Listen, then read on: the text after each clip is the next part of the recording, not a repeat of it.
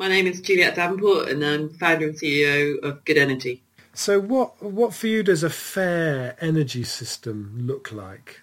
I suppose the vision of the future where we see a much fairer system is where individuals are in better control of their energy. And I think that on many levels. One, that individuals can be part of generating energy themselves. They can either do that in their own homes or as part of community action. That businesses can do the same, that businesses can generate their own power. And that the power isn't concentrated in one place, which I think is the energy market we've seen for the last 30 to 40 years, where essentially centralised system has been slightly dictated to by the way the market has been structured. And all those large decisions about who makes margins in the central system all comes through a sort of big regulated central body. And actually the individuals who buy power on the ends don't have any influence on that whatsoever. And so my picture of a fairer world is actually individuals can become part of it rather than excluded from the energy market. And what's the role of communities and community energy? You're one of the biggest companies that sort of supports community energy. Why does it matter? So I think communities have various different roles, and I think identifying different communities obviously have different strengths. So each community, you can't put them all in a box. So we see the strengths of communities in that people tend to trust their neighbours rather than trusting energy companies about energy. So there was some brilliant work done by a couple of big community groups, volunteer groups on energy efficiency, where people went door to door talking to their neighbours about the things they've done in their own homes. And that had huge cut through in terms of actually the uptake of energy efficiency and the thoughtfulness about energy efficiency. The same on renewables. When we work as individuals, we tend to like to hear other people's stories about what they've done in terms of energy. So if I hear that my neighbour's done his solar panels, which is exactly what I heard, and I hadn't got around to doing it for ages, I then got on and did mine. And I think there's this piece about community where we give each other confidence to do things on an individual basis, but also we can come together at a community level and do bigger, more engaged pieces around our schools, around even potential bigger renewable projects. So community has this huge long-term sort of influence on our usage and development of renewables and energy more widely. And I think we underestimate quite often the huge influence it can have.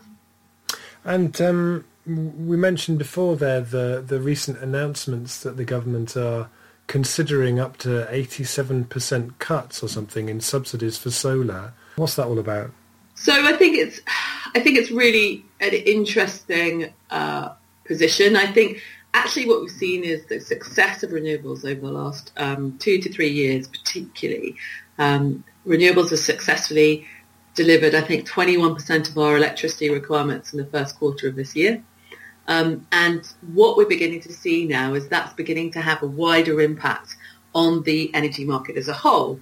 And what that means is that you have different voices in there basically saying they're reducing our margin, this is happening. So we're beginning to see a kickback, I think. And that's a twofold. One is that the Treasury is basically saying that we can't add any more to people's bills to support renewables. Our argument against that is actually renewables is reducing the cost of energy's bills as well. So you need to take the two into balance. And actually, longer term, low carbon could mean low cost as well. And you had to take a longer term view. So I think what we're seeing is a very short term view of the fact that they put in a budget in place originally between the Department of Energy and Climate Change and the Treasury. That budget looks like it's going to be overspent. But actually the budget was false in the first place. And I think this is our concern, is we've not got enough voices in there actually telling people about the benefits of renewables that we're really seeing coming through, reducing everybody's bills in the UK.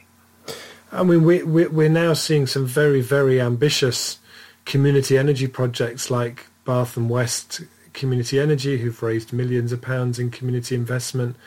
There are thousands of community energy projects, some of whom are attracting some very serious investment, and then using that not just to do energy, but to do all kinds of interesting things, and many of those would be transition groups. If this goes through, what impact will it have on those projects, do you think?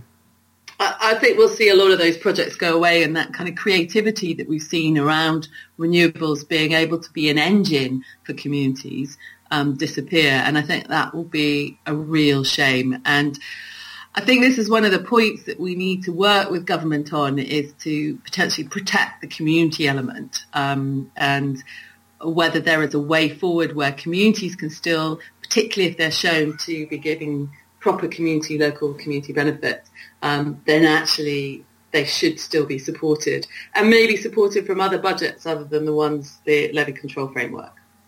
One of the things that's been interesting with the Labour Party leadership election has been, going back to the question of fairness, has been this idea that if you have a load of policies that are around fairness and equality, then you become unelectable.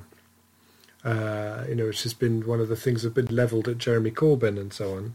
I wonder if you have a sense of whether stuff that really makes a fairer society and a more equitable society in terms of energy, but other things, is something that is really electable, is something that people are really, really want. That's a really interesting question, and my honest answer is I don't know, because I haven't ever tried to elect off the back of it. I think there is a passionate feeling about energy amongst a lot of consumers. Not all consumers, obviously, because we already know that up to 50 to 60% of the market hasn't ever switched. But I think everybody else is very concerned about, are they being ripped off? Do they think they're getting a fair deal from their energy supplier? What are the options for them going forward? So I think there's a reasonable percentage of customers, at least, who think getting a fair deal is important. And I think energy, we saw that in the election, is that although Labour didn't bring it forward, that policy that they talked about in terms of trying to, I guess, bring fairness into the energy market was a very popular piece for them to look to discuss in the initial days. And I think what we saw is then it was then overtaken by other areas. But actually, that whole piece around fairness on energy bills was very powerful, and it got a lot of press coverage. So I would question that. I think presented in the right way, I think it is a really important point. What does the recent competition market review tell us about the fairness or unfairness of having the Big Six model that we have in the UK at the moment? So what's really interesting about that is that the CMA, Competition Market Authority, did a review, and they looked across the whole market to see whether it was working properly or not. And one of their key findings was that those customers who have never switched, those people who have stayed with their energy supplier ever since they were made back in the kind of late 90s, essentially are being treated unfairly. So they're not being given the best deals. And although those customers probably expect that those companies are looking after them, they're really not looking after them. And I think that's a real shame, actually, and continues to undermine trust in the energy market. And I suppose from our point of view, more individuals who can get involved and take control of the energy market, i.e. either become a producer or start to change their behaviour or work with their communities to look at the overall community behaviour, the better. I had a lovely story the other day where we talked to this lovely lady about what she does with her energy bills, and actually she invites her next door neighbour over for a cup of tea and they compare energy bills. Now, I'm not something that I would have guessed that anybody would want to do, but that's the kind of thing we want to see happening, is actually people being empowered on an individual and community level really to discuss energy and to take it into their own hands and do something about it.